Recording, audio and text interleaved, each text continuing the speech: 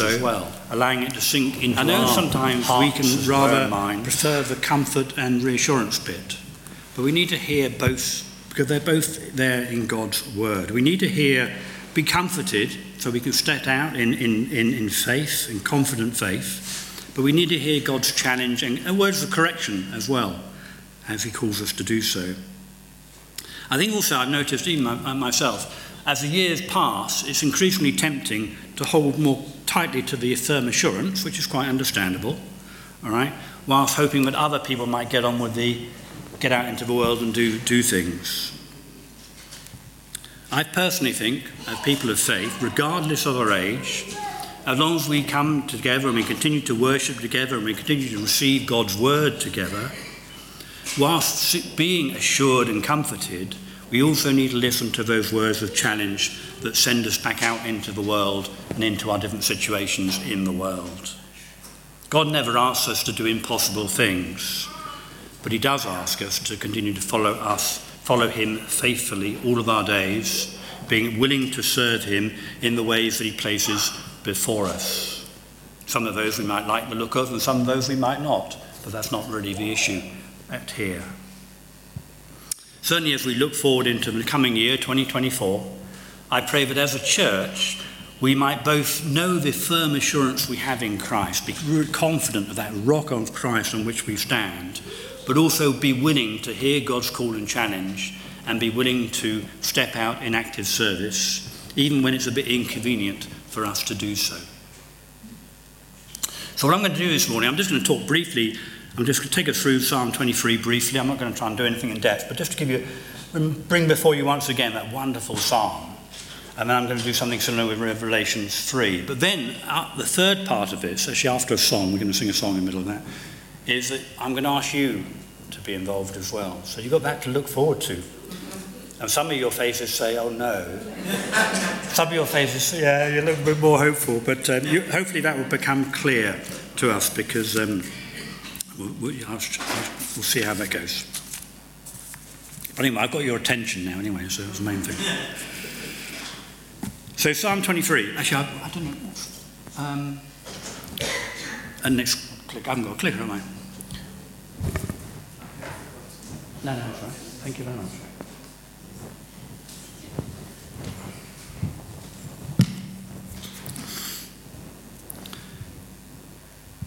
I think in Psalm 23, we were talking about being God, the faithful one. I suppose for me, Psalm 23, in so few verses, you can remind yourself that our lives are very much in God's hand, and that he does watch over our lives. And really, therefore, as another psalmist says, what do I need to fear? I mean, things will worry us and concern us, but let's be, when we look at that bigger picture, what do we need to fear? Nothing really. Our lives are in the Lord's hands. The Lord is my shepherd. God Almighty is my shepherd. God Almighty is my shepherd. I shall not be in want. The Psalm's opening verses are so personal, aren't they? It's one of the hallmarks of our faith as Christians, is that we are invited into a personal, intimate relationship with God. Not that we know everything about God, but we are invited into knowing something more of him at a very personal level, a heart level. Our faith really isn't about what we know, although it's handy to have some things to know. Our faith is very much about our hearts and our relationship to God in Christ. But our faith also is not an individualistic one. It's not like a selfish love that's just between two people. We need to always remember that we are part of the body of Christ. Okay? So we enter into this personal relationship with others. With others. A fellowship of believers who come together for worship and service. He makes me lie down in green pastures. He leads me beside quiet waters. He restores my soul. He guides me in paths of righteousness for his name's sake. God's provision is both for our bodies and our souls. It's a provision in which God leads us for his name's sake, i.e. because he is who he is. He leads us according to his character, which we understand in scriptures is holy, is good, is just, is loving, is compassionate, is merciful. And I'm sure I could continue. The Lord doesn't just, as it were, offer us his peace and sustenance and then leave us to get on with our lives. But by his Spirit, he daily leads and guides us in those paths of righteousness through his word, providing moral guidance and wisdom and direction in our lives, should we care to pay attention. And that word lead, that translates in verse 2, is very much a word in the original of leading gently. It's not like someone standing up front of me, come here, It's very much a leading gently. Eastern shepherds did not drive their sheep. The sheep heard the shepherd's voice and followed them. And I've seen that actually with sheep and shepherds in various parts of this country. So just as we listen to God's word today, so we should seek to follow him. Even though I walk through the valley of the shadow of death, I will fear no evil, for you are with me. Your rod and your staff, they comfort me. This is the central verse of the psalm. The personal pronoun changes from he to you. David is no longer speaking about a shepherd. He's speaking to the shepherd. In life's dark valleys, he's not miles ahead of us, but he's there beside us, maybe unseen, unnoticed, even in the darkness, but still there, present and leading as he has promised.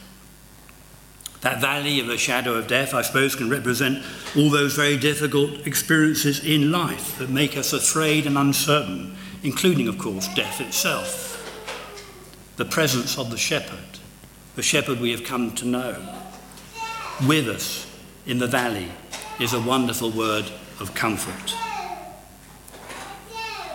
You prepare a table before me in the presence of my enemies. You anoint my head with oil. My cup overflows. And we then have this imagined image of a table, a feast prepared for us, even in the presence of our enemies, i.e. in the face of the unbelieving world.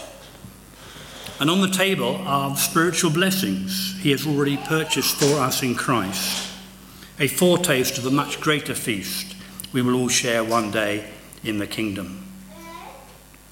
God's promises to us in Christ are not just for the future, they are also for the present. They are present presents, blessings given to us through the gift of the Holy Spirit, received by faith today. Ephesians 1 and verse 13, you were included in Christ when you heard the word of truth, the gospel of your salvation.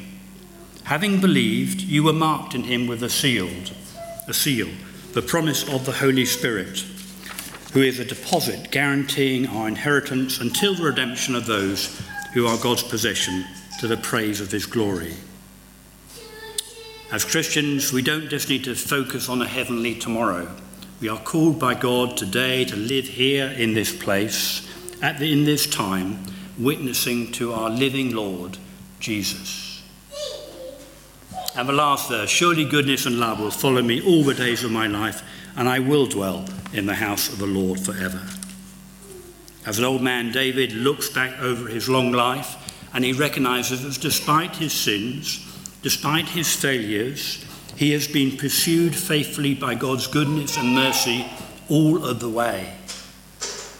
As he looks ahead, he expresses a firm sense of assurance that he will one day be found with his Lord in heaven, that the relationship of faith with God that has been established in his earthly mortal life would endure for all eternity.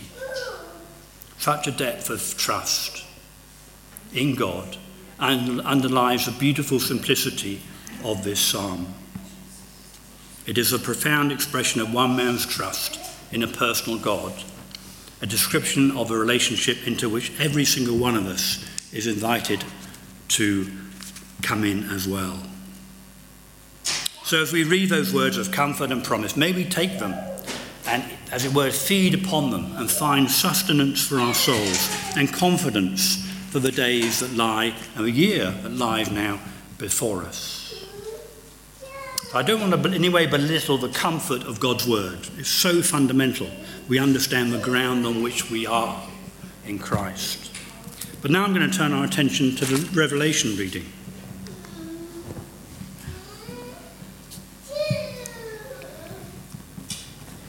As I said, our confidence, our firm assurance in all that we have received and we understand in Psalm 23 is a prerequisite if we are going to now approach this passage from Revelation in a positive light. Right? To be able to hear its challenge without being weighed down by fear and insecurity. Those verses in Revelation 3. To the angel of the church of Sardis I write, these are the words of him who holds the 7 spirits of God and the 7 stars. I know your deeds. You have a reputation of being alive, but you are dead. Wake up.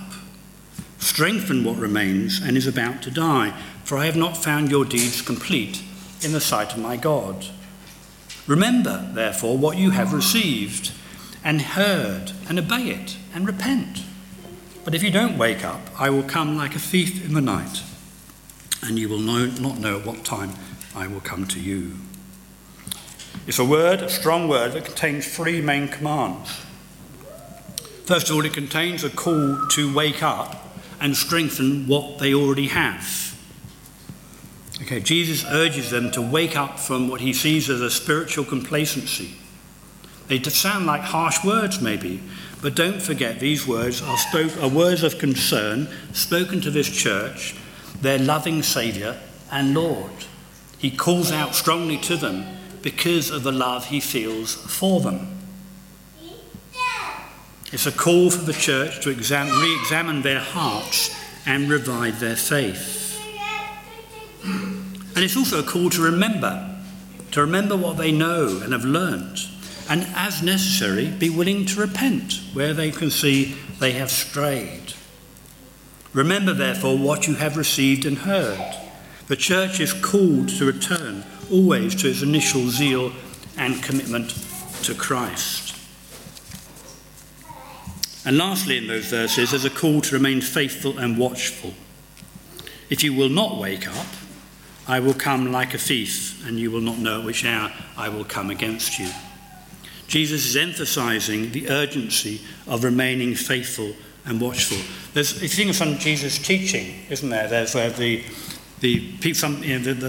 virgin with the lamps, and half of them fall asleep and half of them stay awake. There's this constant call to wakefulness, recognizing none of us know when the day of our Lord's, the hour of our Lord's return. None of us do. God challenges his people through his word because he loves them and he knows what is best for us. The writer to the Hebrews said this is Hebrews 12, verses 5 and 6. Have you forgotten that word of encouragement that addresses you as children? My child, therefore, do not make light of the Lord's discipline, and do not lose heart when he rebukes you, because the Lord disciplines those he loves. He corrects everyone he accepts as a child. So as followers of Christ here in this place, we too need to hear those words of challenge and correction in God's word. So I wonder, what would this verse 2 particularly, mean for us today or in this coming year? Wake up, strengthen what remains and is about to die. Do we think such words could be addressed to us in Milford Baptist Church? That's a key question for us all this morning. Wake up and strengthen what remains and is about to die. And if we do think that's a word for us, then we need to ask ourselves the next question, is how will that understanding be reflected in the year that lies before us? We all need to take time to be attentive to God's word, to God's call, but then we also need to hear and think about how we might respond. And in a minute we're going to have that opportunity. It's not difficult, so don't worry. But we're going to sing a song together first. And the song is, Will You Come and Follow Me If I But Call Your Name?